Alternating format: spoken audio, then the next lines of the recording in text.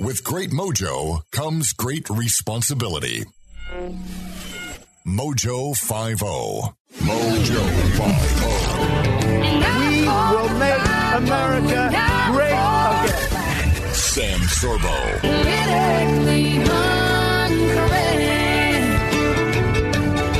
Hi, welcome to the Sam Sorbo Show. We're going to get right into it. Pornography in the classroom.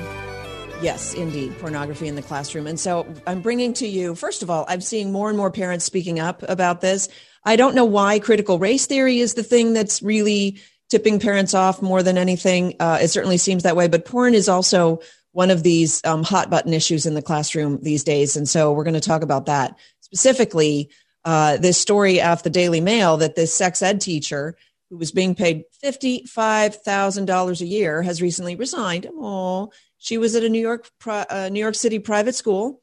She resigned after she angered some parents, strangely, by teaching first graders about masturbation and telling kids also that they shouldn't be hugged, quote, without consent. Okay. Now, I'm not making this stuff up. And if this is what it's going to take to get parents out, to get parents to take their kids out of the classroom, I'm all for it. I'm all for them taking their kids out of the classroom. I'm just still sort of shocked that it took them this long to figure this out. So the teacher's name is Justine Ang Fonte, and she has now said she won't return to school. She was the health and wellness at the Dalton School, and that's where she came under fire for her sex education classes. But there's so much more to this story, so I want to get into it a little bit more than just telling you that. First of all, this is because she showed first graders this cartoon, and if you're on Breitbart, you may have seen an article that was written actually about me. I was on, I'm going to stay, Eat the Press with Steve Malzberg, because this cartoon is so just blatant sex grooming for our kids. And so I say that, right? I say, this is child trafficking. This is sex grooming. It's grooming our kids to become enslaved to their libidos and therefore become victims, much more easily become victims. So she chose to show this. And by the way, this thing is funded. I'll get to that. It's crazy what they are trying to pass off as education. And this is why I say we don't know what education is anymore. We've totally lost the thread on that. Okay. She's at this private school called Dalton School. It's on Manhattan's Upper East Side. And this is, sent an email out saying, well, she's not coming back. But here's where it gets really dicey, in my view. The school stands behind her. Okay, parents, are you listening? The school board, the school principal, the people who run the school, the superintendent or whatever, they stand behind her. They actually said, throughout her tenure at Dalton, Justine Ang Fonte has helped to develop an exemplary K-12 health and wellness program. And this video is part of that. Rest assured, there was no mistake made here. It goes on. Dalton, our faculty, staff, administration, and trustees, okay, that's everybody who is teaching the kids at the school.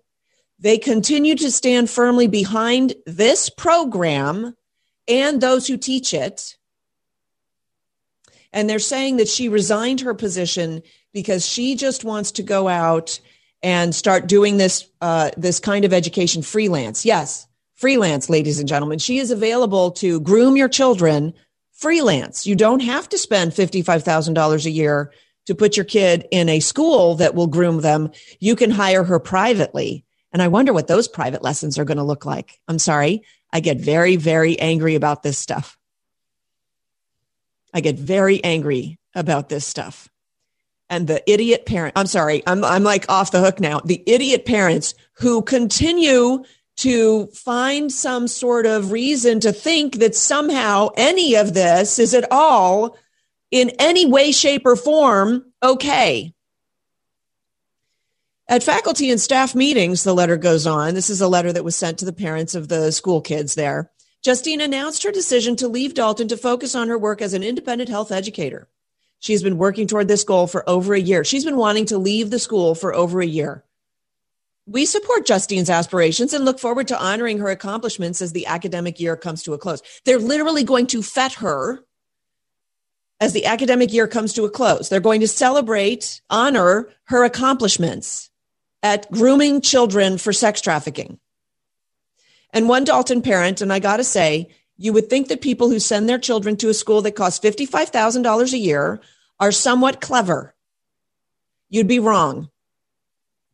One parent reacted angrily to the statement saying, "This inability to admit a mistake or acknowledge misstep is strange." No, it's not. Parents, wake up.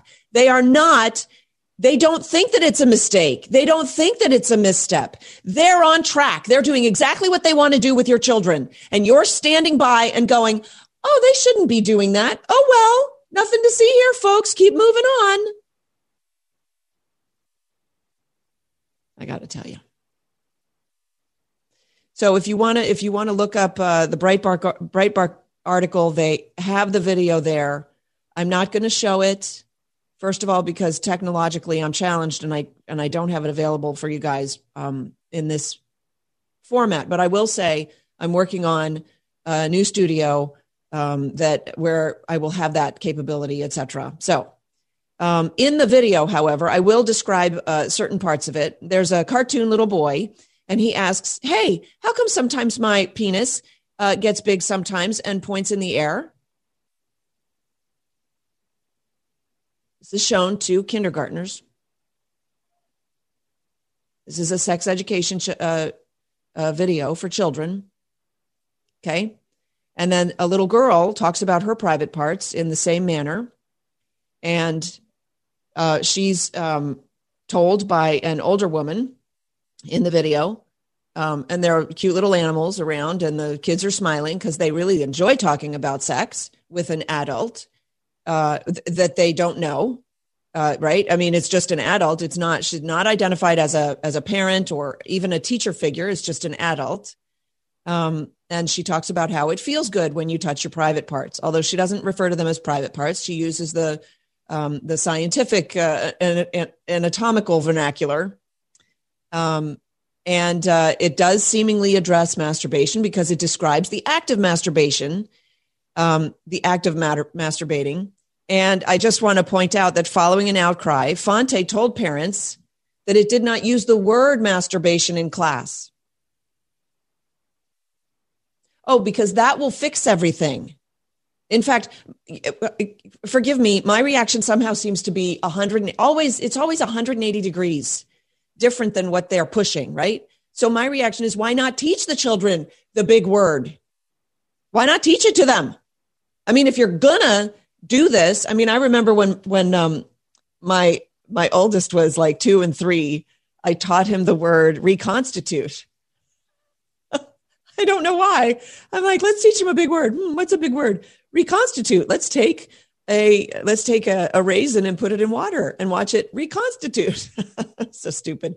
But I'm just saying, like, oh, don't worry, we're not teaching them big words. What? Those who complained to school administrators were told they had misinterpreted the lessons. That was reported earlier in the Post. You guys, you don't get it. We're grooming your children to be sex trafficked. You think we're actually trying to teach them things. No, it's just about the grooming. Okay, so calm down, sit down. This will be fine. By the way, where did they get this video? Where did it come from? Who would think to do a video to teach very young children about masturbation and touching themselves? Who would want to teach children that? Because it's not something that children do naturally. It's not something that they know about, which is, of course, ludicrous and ridiculous. Hedge fund billionaire Bill Ackman's Pershing Square Foundation provided the school. And by the way, I wonder how much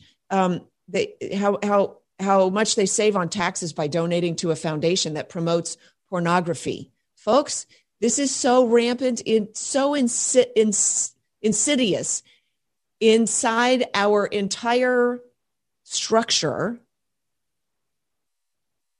They provided the school, by the way, his ex-wife Karen is on the board of trustees of that school. The school got a $450,000 grant to fund Fonte's work.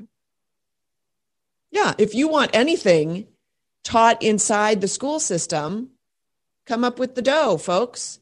You want to teach the kids that Procter & Gamble is the best company out there? Just donate a bunch of money and stuff, and you'll have the kids eating out of the palm olive of your hand. I don't know if maybe I shouldn't have started the show with this because I'm very, very angry. Fonte recently presented a slideshow to high school students about porn literacy. Oh, yes. This is what passes for education, folks. This is why I'm saying to you, if you take your children out of schools, and now I'm blanketing it because honestly, even the private schools seemingly, and there might be some exceptions out there, but even the private schools seemingly, they're just taking a page from public schools. They're just doing exactly what the public schools are doing, only perhaps a little bit better, which is probably worse. And in fact, it was one of the founding fathers, I think it was John Adams, who said that if you teach children anything without a knowledge of God and the Bible, you're just making better criminals. I'm going to say that again. Education without the knowledge of truth, beauty, and goodness, which in itself is the pursuit of God, is just making better criminals because there's no morality attached. And if there's no morality, but you're making them very smart, they're just better criminals. Who's to say? And this is okay. No, I'm going off track. I gotta keep to the program here. The slideshow included images. Okay, the slideshow that she showed to high schoolers included images of partially nude women, asking students if it was art or porn while they're looking at partially nude women who are in bondage. One mother said when the row first broke, kids have no less than 5 classes on gender identity. This is pure indoctrination. This person should absolutely not be teaching children. I remind you that the school and all the faculty stand behind her. You're in the minority, parents. You're the odd men out. Your views are not valued. Everyone at that school stands behind this gal teaching this sex pornography to young children, okay? Wake up. It's so funny because we're calling the left woke, and that's exactly the wrong term for them. Although at this point, it's a pejorative, and it is right. Okay. Sorry. Okay. The Post also recently revealed that Fonte led a porn literacy workshop at a $47,000 a year Columbia Grammar and Prep School in Manhattan's Upper West Side. You might recognize the name of that school because that's apparently one of the schools that Barron Trump attended. They allegedly forced juniors to attend a compulsory workshop on porn. Your children will not escape the sex grooming that they have in store for your children. Folks, this is in private school. You think this isn't already in the public schools? Think again. The porn workshop included lessons on incest role play and OnlyFans, which frankly, I don't know what that is. I probably should. The students at Columbia Grammar and Prep School were told to watch a slideshow entitled Pornography, Literacy, and Intersectional Focus on Mainstream Porn. Oh, good. It's just mainstream porn. It's not that. It's not all the other kinds of porn. It's just the mainstream porn. Simmer down, parents. It's okay. Trust us with your children. They're not your pride and joy. You hate your children. They're such a burden. Most of the 120 students who were between the ages of 16 and 17 who attended the lecture, they watched it on Zoom from home. So the good news is they could just click right over and start watching porn also. I mean, more porn. I don't mean porn also. I mean, more porn. The slideshow allegedly told students what kinds of pornography are legal to produce so they can go off and produce their own. I'm sure at the end of the lecture, it included a lesson on how to produce your own porn. They were also shown statistics on the orgasm gap that listen to this, I can't make this stuff up. Straight women have fewer orgasms with their partners than gay men or lesbians. That's why it's better to be gay or lesbian. This is in all the schools. All of them with very few exceptions. There are exceptions. There are a few exceptions. But I look at parents and they go, well, our school's really good because we know all of our teachers. It's in the curriculum. It's in the textbooks. It's in there. Maybe not to this degree. Maybe they won't show the pornography video in your Zoom conference with your kids, but maybe they will. Do you know? You don't know. You can't know. There's another slide that cited various genres of porn, such as incest-themed, consensual, or vanilla. That's called vanilla, because if it's just consensual, it's not interesting. They're teaching children to rape. Barely legal, that's another kind of porn, awesome. Kink, and also BDSM. Additionally, the slideshow included a list of the most searched pornographic terms in 2019 to facilitate the children in searching directly for what interests them. Anal, gangbang, even stepmom. That's an interesting one, right? Search it up, kids. The OnlyFans is content creators share photos and videos of themselves naked or having sex with subscribers for a monthly fee. I'd forgotten that I knew that. School officials later apologized to parents for the lecture, and the headmaster said they were not aware of what the lesson would entail. That is bull crap. That's bullcrap, because if he didn't know what the lesson would entail, he needs to resign. But did he resign? No, I don't think he resigned. I don't think he's really against what happened in the classroom there. I don't think so. All right, I'm going to take a quick break. For those of you on radio, I will be right back. For those of you on video, thanks for joining me. This is the Sam Sorbo Show. You can get extra great content over at sorbos.locals.com. Also, my videos are up on Rumble now, so please switch over to Rumble, because I have a feeling that YouTube's going to take me down pretty soon, because YouTube loves porn. Every Mojo 50 show is available on demand at mojo50.com. All right, welcome back to the Sam Sorbo Show. It's great to have you here, and my guest, Tina Descovitch, who is a mom on fire for her new organization called Moms for Liberty. She noticed what was happening in the schools. She actually ran for school board and won, and tried to serve on the school board, and was thwarted at every turn with her terrible, terrible conservative values. How dare she try to protect children? And Tina, first of all, welcome to the program. Hi, Sam. Good morning. Thanks for having me on.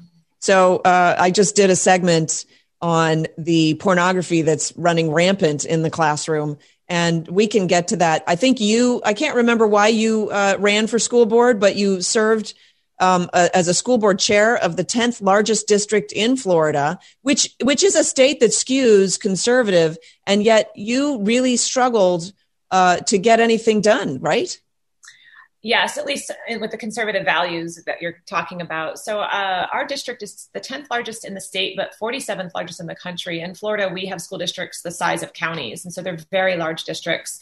That was one of the reasons you can't get anything done. It's just a huge bureaucracy, and trying to make change is very difficult.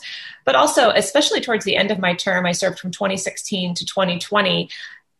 Even our conservative county started leaning very left, which you can see by I lost my reelection to a very liberal progressive woman. And so let's take a step back. What exactly were you trying to change? What were the new things that you wanted to get implemented that got caught in the bureaucratic wheels that don't move? Oh, goodness. Things as simple as, we'll get into the more serious issues, but things as simple as trying to get real grade A chicken in our lunches took over a year to change because of the bureaucracy and the levels of everything that have to be approved. So it's just very hard to turn a ship. So when you wanted to get into more serious issues like curriculum or things that are being taught throughout our 5,000 teachers, with our 70,000+ students, that's a very hard thing to change, especially when people have beliefs and values different from one another. So I ran in 2016. Even back then, like I started running in 2015, it was curriculum was one of my major concerns. We still were fighting Common Core at the time.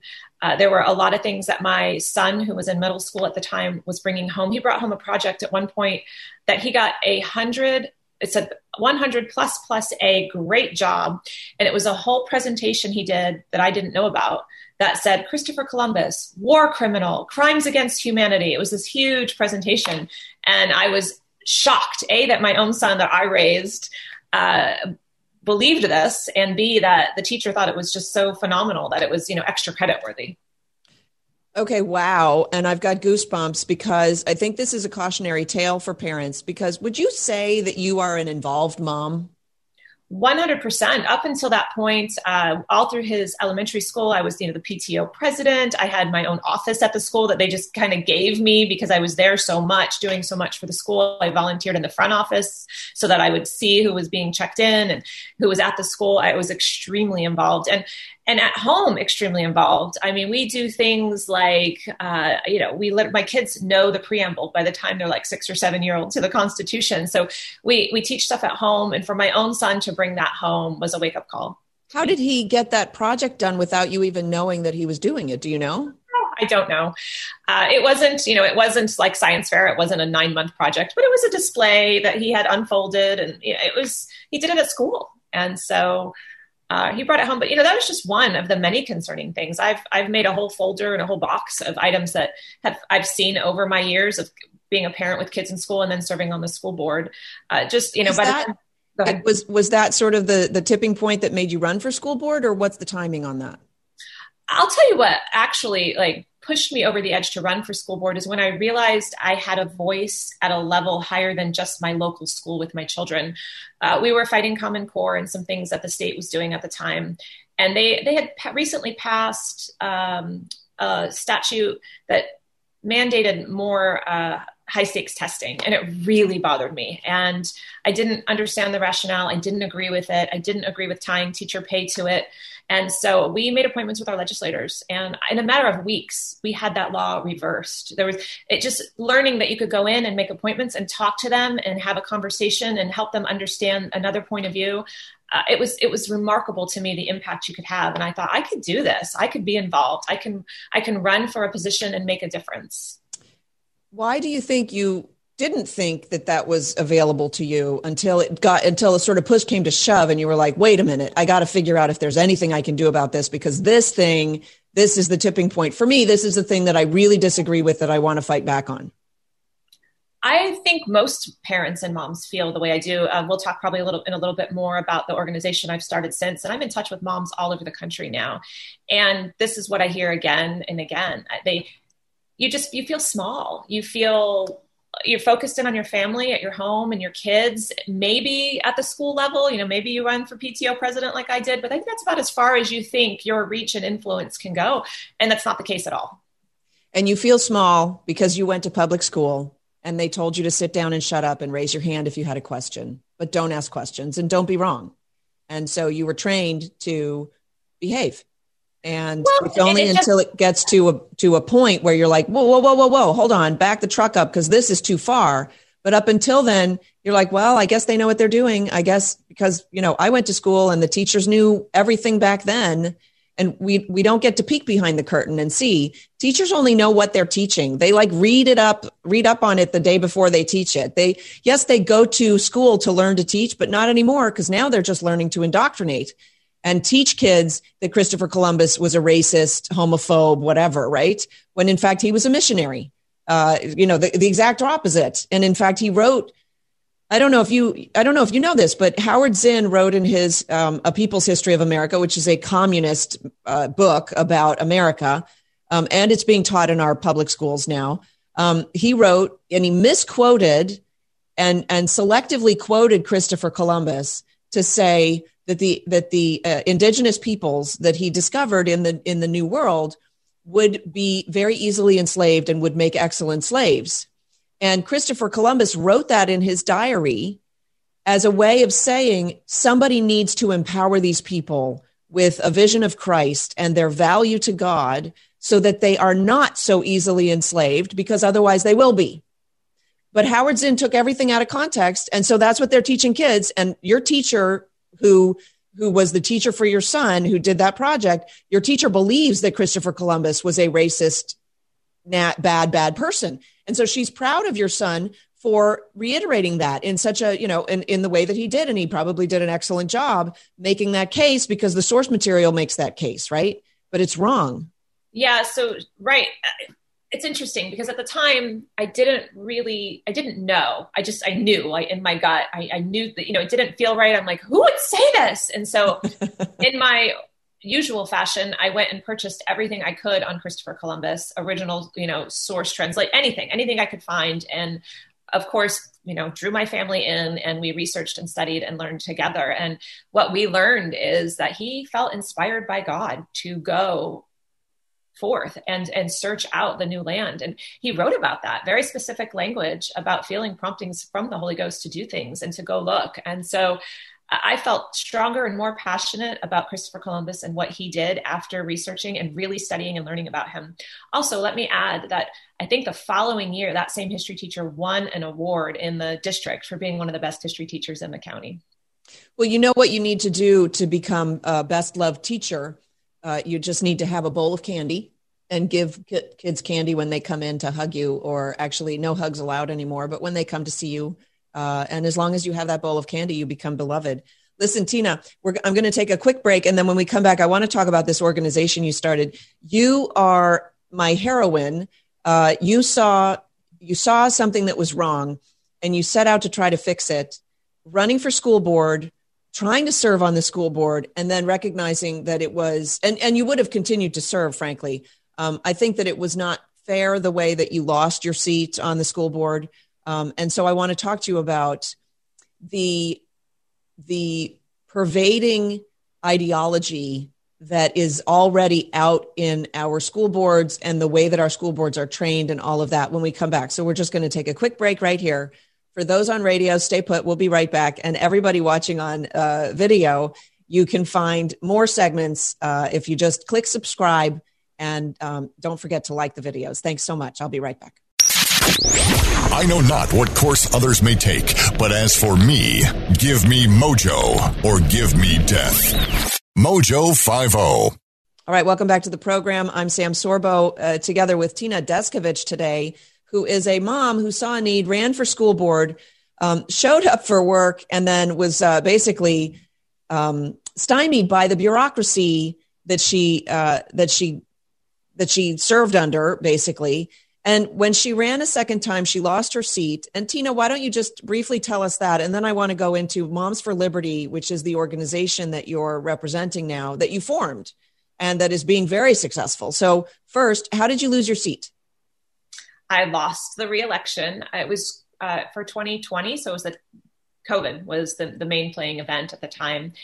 A lot of people have thoughts and ideas about how I lost, but the truth is I'm a registered Republican. There's no secret to that.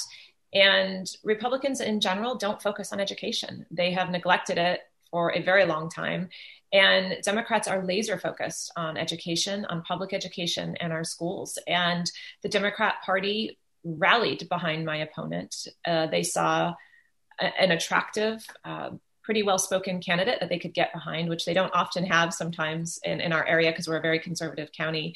And they doubled and tripled down, and they worked very hard for her. They knocked doors all, for I think almost a year, if I'm gauging right from those that I know that doors that they hit.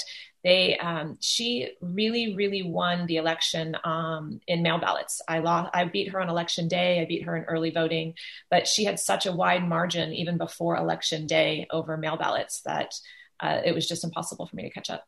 Well, they are organized, right? In fact, that's part of who they are, community organizers, which is how they figured out how to game the system, the voting system that we have. All right, let's talk about. So I would say that it was a bit of a blessing that you lost your seat, because then you had all this time on your hands to start a new national organization. So talk to me about Moms for Liberty. First of all, let's give people the website. It's momsforliberty.org. Yes, ma'am. And so talk to me about that. You had this idea, and just walk us through that.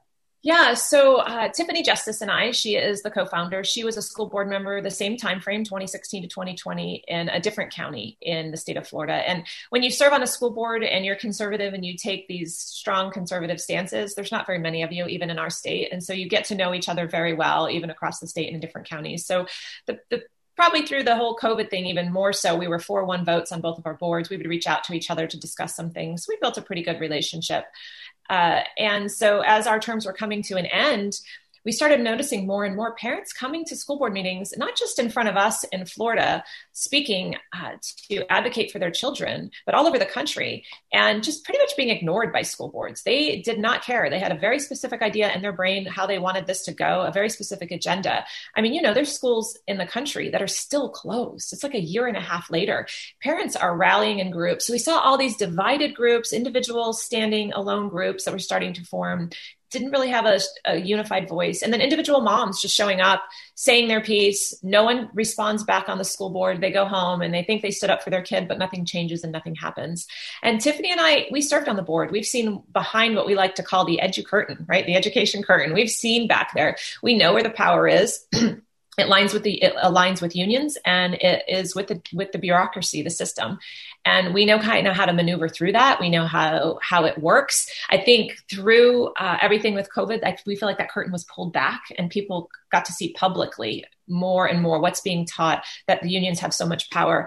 And one last thing in that question is we also saw over our term, protesters come to our meetings. They were always in red shirts. It was always the unions. There was always hundreds of them, and they would sway votes on the board. And so we knew, we looked at that and we knew how to combat what's going on. And that's how Moms for Liberty was launched. Right. I mean, we're seeing more and more of these videos of moms just all kinds of language coming out of their mouths at the school boards. There's one gal I've been trying to track down. I believe she's up in New York, and she just said, she just called them out, and they tried to cut her mic. They tried to kick her off. She said, no, I've got my time. Who makes the rule 3 minutes? I disagree with that rule. I'm going to stand here and talk, and you're going to listen. You work for me. No, and they said, how much do you get paid? And they said, well, we don't get paid. She said, you don't get paid? Who pays for this place? Who pays for your chair? Who pays for your microphone right now? I do, So awesome. I wish she was one of us. I wish she had a Moms for Liberty shirt when she was in there, but we cannot blame her. No, we need to recruit her. I've been looking for her. If you find her, let me know. I will. You've done an amazing thing. You've got 20,000 members, 44 chapters in 19 states. You've got hundreds of chapter applications. I know you're very careful with the chapter applications. You want to fully vet people before they put the shirt on and declare themselves to be affiliated with you, because goodness knows there are a lot of people out there who don't think the way that we do and have nefarious ideas. So the focus of Moms for Liberty is to train parents to fight the system, right? Yes. So it's to help them organize. It's to help them stand up for their parental rights. It's really surprising how we've been kind of trained to just be quiet, to sit down, to just take what's going along. But parents and especially moms are feeling aggravated. They don't know what to do. They're seeing what's happening in DC. They're seeing what's happening now right there in their community with their kids and their local school boards, and they just don't know what to do. And when they find us, if I could just read you some of the emails and the text messages we get and the tears of gratitude that people have, that we're helping them to connect with other people that feel the same way, giving them a voice. So we teach them how to go speak in front of the school board. We give them the tools they need to write their school board, and state legislators, because in some states, the state has more control, and in some states, the school board has more control. We put Moms for Liberty shirts on them, and it's amazing what they're doing. And a lot of them are just running with their own things. Our 2 chapters on Long Island, so we have Nassau and Suffolk County covering all of Long Island. They've joined on to a lawsuit yesterday against Governor Cuomo, who still is mandating masks on children, although the rest of the state is starting to go back to normal.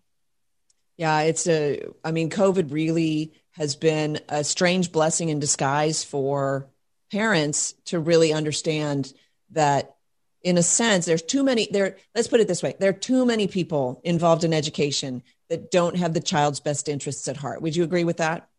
100%. And that is why we formed, to give parents who care most about their children at a minimum, an equal voice when they should be the driving voice in education. But right now they're not having any voice in education. You can look at this administration. They had a roundtable about returning back to school shortly after President Biden was elected. And They brought to the table the head of the union. They brought together everybody. And you could look at the whole list, not a parent on there, no parental voice representing kids whatsoever. Which is interesting because Trump had a roundtable and there were a number of parents and private schools represented and teachers were there. So, I looked at that and frankly, I disagreed with them because their whole focus was we got to get kids back in school. And I'm a homeschooler, so I'm going to take a different approach. But at least he was hearing their voices. So I wanted to ask you one last thing because I know that you can talk to us about when you get on the school board, they offer training, right? So it should be like a no-brainer, like you sign up for the training and they train you what your job is, right? Yeah. So this is a problem I think most people don't know anything about. There is a National School Board Association, and then connected to them, there are state level school board associations. Within days of getting elected to any school board seat in the country, you receive this nice little package in the mail with a free tote bag and all these great little gifts in there that invite you to join your local state school board association. And 99%, I'm just pulling that number out, but 99% of school board members join it because that's where you go to learn how to be a school board member. Here in Florida, they shortly after you all go gather in Tampa and you do a 3-day conference on taxpayer dime, mind you. You pay your $5,000 a year membership fee, again, with tax dollars. And you go and learn how to be a school board member. It's basically indoctrination camp. You go to learn that you don't have a voice, an individual voice on the school board. You have to work with your counterparts, that you're one voice, that you have to be unified, that you need to protect your school district. You need to look out for your school district. And that I think that is the number one reason you see school boards act the way they do right now. Would you say that you're taught to rubber stamp anything that the superintendent wants? It's very close to that, yes. And the superintendent here in Florida and in my county is not elected. It's one of 2 employees of the school board. The school board has the total authority and power on everything that has to do with our public education system. Yet they literally have created policies that give that authority time and time again to the superintendent. One lone man who, with any ideology and no accountability to the public, could literally put any policy in place. Kind of like our government. I mean, the power supposedly resides in the electorate, in the people, right? And yet constantly we're seeing a power shift, not from the electorate to the elected officials, but to government bureaucrats who are hired, not elected, and then they get to decide. And I'm thinking the CDC, right? All those 3-letter organizations are running our country. And it's the same way at Department of Education. Yes. Like the DOE, right? It's all 3 letters. It's all 3 letters. And with education, if you give me just a second, I'm so passionate about the way American education is structured because it really is supposed to be driven by the community, by the parents, everything, curriculum, everything. Most countries, it's not that way. Most countries, it's whatever the top ruler, the king or the president says. He appoints a czar who appoints an area person who appoints all the way down to the teachers. And whatever the top guy says is what's taught. In America, your local community can go down and do a textbook review and can really set what's supposed to be taught. We're not doing that. We're not doing that at all. No one is showing up for those reviews. No one is engaged and involved. And that's part of the reason we formed Moms for Liberty. Yeah. So maybe part of your outreach can just be textbook reviews. Like let's do a book club with the moms and look at the social science textbook or the history textbook for 6th grade this year. And the moms of the 6th graders, let's just peruse it. Let's take a look.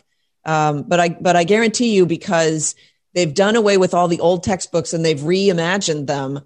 They're all perverted at this point by Common Core, if not other things. And so it's very sad to me that children are being taught to hate Christopher Columbus, which is by and large, that's the beginning of hate the nation. And that's what we're seeing in critical race theory. Hate the nation, hate the nation. Boy, that's going to make us terribly vulnerable in the future. Wouldn't you agree?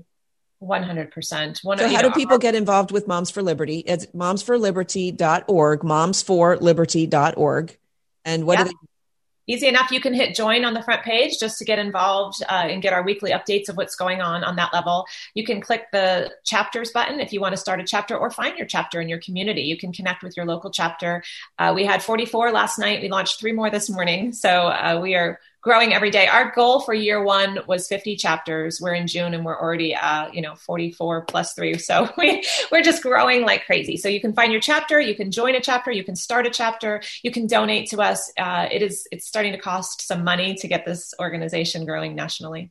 Yeah, I know you earn a tiny bit on t-shirts, but you can always use donations. It's an amazing work that you're doing. Tina Descovitch, thank you so much for joining me on the Sam Sorbo Show. And for those of you on radio, I'm going to take a quick break. When we come back, I'm going to talk about Hunter Biden's new foray into the art world and also the decay of traditional religion. I will connect those two dots. So stay tuned for that. Patrick Henry was a loud, distrustful malcontent. And so are we. Mojo 50. All right, welcome back to the program. Thanks for joining me. I'm Sam Sorbo. We're going to talk just briefly. Hunter Biden has now ventured into the art world. And if you want, you can purchase a piece of his artwork. I believe if it's like on plain paper, it's only $75,000. But there are pieces that go up to and include the price tag of $500,000. Now, I haven't gone into this very much before, but this is money laundering. That's what that is. Let's rest assured, people don't want to buy artwork from a coke addict. They want access to the president or they want protection from the Clintons. Oh my gosh, is YouTube going to take this down too? It's medical misinformation. Did you hear that there was another Clinton guy? Well, no, he wasn't a Clinton guy. He was the reporter who broke the story that Bill Clinton met Loretta Lynch, the AG, on the tarmac of an airport late at night to discuss their grandchildren. That poor guy who broke that story and has a young family committed suicide the other day. Yep. Okay. Well, you may draw your own conclusions. We don't need to go too far into that. But yes, the art that we are discussing today is, strictly speaking, money laundering. That's what that is. And it's an amazing scheme. In fact, I have a movie that I want to do about this, that they basically came in and they saw that with this new movement that beauty is in the eye of the beholder, they could call something valuable that wasn't. In fact, even Picasso himself said that he had become such an iconic figure that even he couldn't tear himself down. Now, Picasso's early work was actually quite beautiful. He did some realistic, I think they were charcoal drawings of women and stuff, quite beautiful. It's not that he didn't have talent, but he realized that if he did really crappy stuff, he could sell it. And what a great way to launder money. You purchase a different kind of a commodity and then you resell it. And then that money is like totally bona fide because, it was that commodity. It's also, it's just a scam. Let's just put it that way. Education used to be teaching truth, beauty, and goodness. Well, truth, there is a truth that is immutable. And there is a beauty that is undeniable. There is something that is intrinsically beautiful, just like there's good and bad. And we would all agree that torturing puppies is bad because puppies are wonderful. We love puppies. And so to torture one would be bad. So anybody who says, no, in my world, torturing puppies is perfectly fine. You go, no, you're the one with the screw loose. But we've been, in a sense, disarmed from being able to point that out to people. We've been disarmed by what? Our school system, which tells us, well, everybody has their own story and they have their own truth. And there is no such thing as objective truth. And that's bullcrap. So there's a top historian now that is warning that this is off the Daily Wire, by the way. He's warning that the so-called woke culture, and that's a pejorative at this point, woke, is a fake religion. Well, I've been saying this for a while. It has to be reined in, or else it might have deadly consequences. Do you think, really? You think so? Not that I'm glad that he's speaking out. Niall Ferguson's a Scottish author and a historian, and he went on Tucker Carlson's podcast, and he explained why the political left doesn't focus on the economy very much anymore. Have you noticed that? Less and less about the economy, and more about their arguments for just tearing down the nation, just destroying. They're all about the destruction of the nation. He said this: the people on the left didn't really want to have a conversation about economics because they'd lost their arguments, because they lost those arguments back in the 1980s with the Reaganomics, forgive me. They really hadn't been able to make the case for socialism successfully. So yeah, you still have the few out there who are touting socialism, and now they're unabashed about it, because it's sort of like, we might as well just embrace it because we're going to win on these other cultural fronts. And once they win on the cultural fronts, then they can do whatever the heck they want. He said the conclusion was that there was more money to be made, more power to be gained by exploiting identity politics and emphasizing cultural, racial, and gender differences. And so that's what they're doing. And then he warned that Western society doesn't yet, quote, fully realize, although it's becoming more and more clear, that wokeism is in fact a religion. Well, this is what I've been arguing. In fact, I talk about it basically when I talk about my book. The idea is that there is truth, there is beauty, and there is goodness. And those things are interconnected with God. Those things are God. And the left is all about the opposite of God. And in fact, I say, it's not that, okay, I'll say it this way. The greatest trick the devil ever played was to convince the world that he didn't exist. And so we have a bunch of people believing that there is no such thing as the devil. But there is. There is a sinister spirit that exists. It's a sinister spirit. You've seen it take over people when they get angry or when they're possessed, right? You see it. You know that it's there. Intrinsically, you understand that it's there. In fact, I had a friend who was a really bad guy. He's really big guy and tattoos all over. And he ran with a gang and he was just a really, really bad dude, right? And he was arrested one day. He'd been on his way home and the police put him in the back of the squad car. And luckily they did that because he found out later that there had been a hit on him. And if he'd gone home, he would have been ambushed and he wouldn't have survived it. In the back of the police car, he understood that he had seen abject evil. He'd seen it. We've all seen it. We all know it's there. Okay. There is such a thing as abject evil, objective evil, right? And in the back of the squad car, he realized that he had seen abject evil and he went, well, if that exists, then there must be something that is entirely good. There must be that good spirit to offset that evil spirit. And if you don't believe that, then boy, there's no hope for you. Like what kind of life are you going to live? Like, that's just a really sad thing. So when he realized that, he actually understood Jesus. It was weird. He felt like he had a visitation from Jesus. And when they pulled up to the police station, the cop got out and brought this guy out of the car. And he said, dude, what's with you? You seem different somehow. And my friend said to him, yeah, Jesus. And that turned his life around. It's a beautiful story. So they've been using the salami tactic on us. They've been slowly but surely indoctrinating us and through education, really through education, putting people in front of us that they tell us have authority. And then those people with authority tell us lies.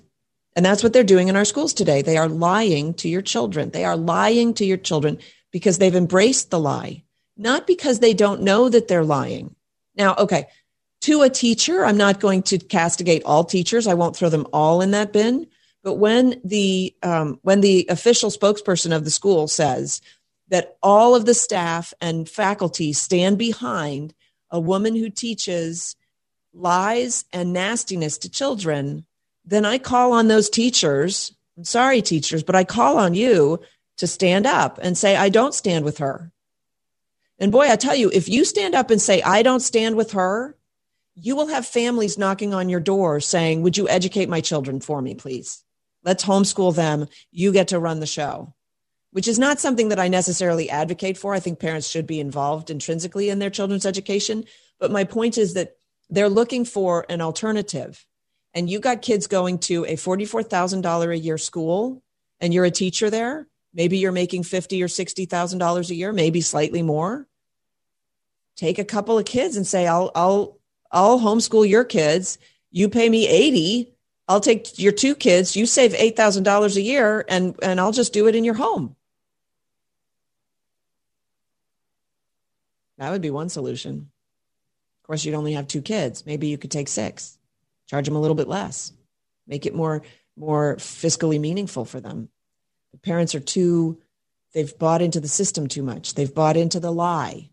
Did you know that students who were accepted to Harvard, Stanford, Yale, but chose a different school for whatever reason, the money or the location or whatever reason, that within 5 years of graduating, their salaries are comparable to the Harvard, Yale, and Stanford graduates? Comparable salaries without the debt. I'm just saying, without the debt. Okay. We're going back to the Ferguson interview with Tucker Carlson. Later on the podcast, he warned that the Western society is waking up too slowly, basically, and that we're finally realizing that this wokeism is in fact a religion. And if you don't subscribe to their religion, boy, they will cut you down, right? They will cut you down. Jon Stewart recently came out and said, he related the fact that they called it the Wuhan virus, that it must have come from a lab. In fact, he said, okay, let's look at it this way. There's a fabulous, a fantastic chocolatey goodness event that happens near Hershey, Pennsylvania. Was it, just some animals that got together accidentally and created this chocolatey goodness? Or did it perhaps emanate from the chocolate factory in Hershey, Pennsylvania? And so he talked about the Wuhan virus in that manner, which is imploding. Like, it's the left doesn't like that because they had their narrative, but their narrative's gone. That narrative's gone. Now you'll watch them embrace the new narrative and say, oh yeah, we knew that all along. We were just, trying to be nice or whatever. I don't know what they're going to come up with. They always come up with some lie. He says it's not a secular political ideology. It's not really about economics anymore. It's about salvation, membership of the elect, of the woke. It's about persecuting heretics, the cancel culture. It's about elaborate rituals of speech that can only be pursued by the believers. It's rather a cult like Matt Iglesias is not somebody I usually agree with, but he called it the Great Awakening. This was a very astute observation, he says. So we are dealing not just with the decay of traditional religion, but far worse, the rise of new fake religions. Well, we've had that for decades, right? The rise of new fake religions, political religions. And one thing that's very clear from the 20th century is that when people take their religious feelings and they apply them to political ideologies, terrible things can happen. But also, I want to add to that, very good, wonderful things can happen. And this is where the silver lining is. Oh, and I have to finish up. He said, central to what made communism so deadly was it's ultimately a religion. Marx is ultimately a prophet. Marxism is a kind of religion. The same is true of Nazism. The most ardent Nazis thought of Hitler and explicitly called him a redeemer of the German nation. So we have to be very careful of political religions. Politics is not something that you should approach with a religious impulse. If you start feeling religiously about politics, take a lie down, have some sleep. Take a long walk and try again, because politics should not be imbued with religious sentiment. This is where I differ from him entirely. He has completely missed the point. Now, Ferguson, if you want to come on the show with me, I'd love to have a conversation with you. The point is, you cannot separate politics from religion. Religion is worldview. It is how you view the world. Politics is how you implement your worldview. The only reason that this nation is the most prosperous nation in the history of the world is because of the religion that underpinned its founding. It's the only reason. Because the religion said that all men are created equal. Period. Full stop. Go back to the original documents and put some more dots together, because you're very clever, I'm thrilled that you got this far in understanding that we are dealing with an alternate religion that is a very jealous religion. I've been saying this for weeks now. They're very jealous. It's not that they don't believe in God. It's that they believe they are God, and they are a jealous God. And that's why you're not allowed to worship in church. You're not allowed to go to church. And why did it go on for so long when it's so evident that churches should be open if abortion clinics are open? It's because abortion clinics are their church, and your church is not allowed because they don't want you worshiping. And the reason that they kept them closed for that long is to create in you a new alternative where you don't go to church. And if you don't go to church, are you really going to contribute to the churches? They're trying to starve the churches.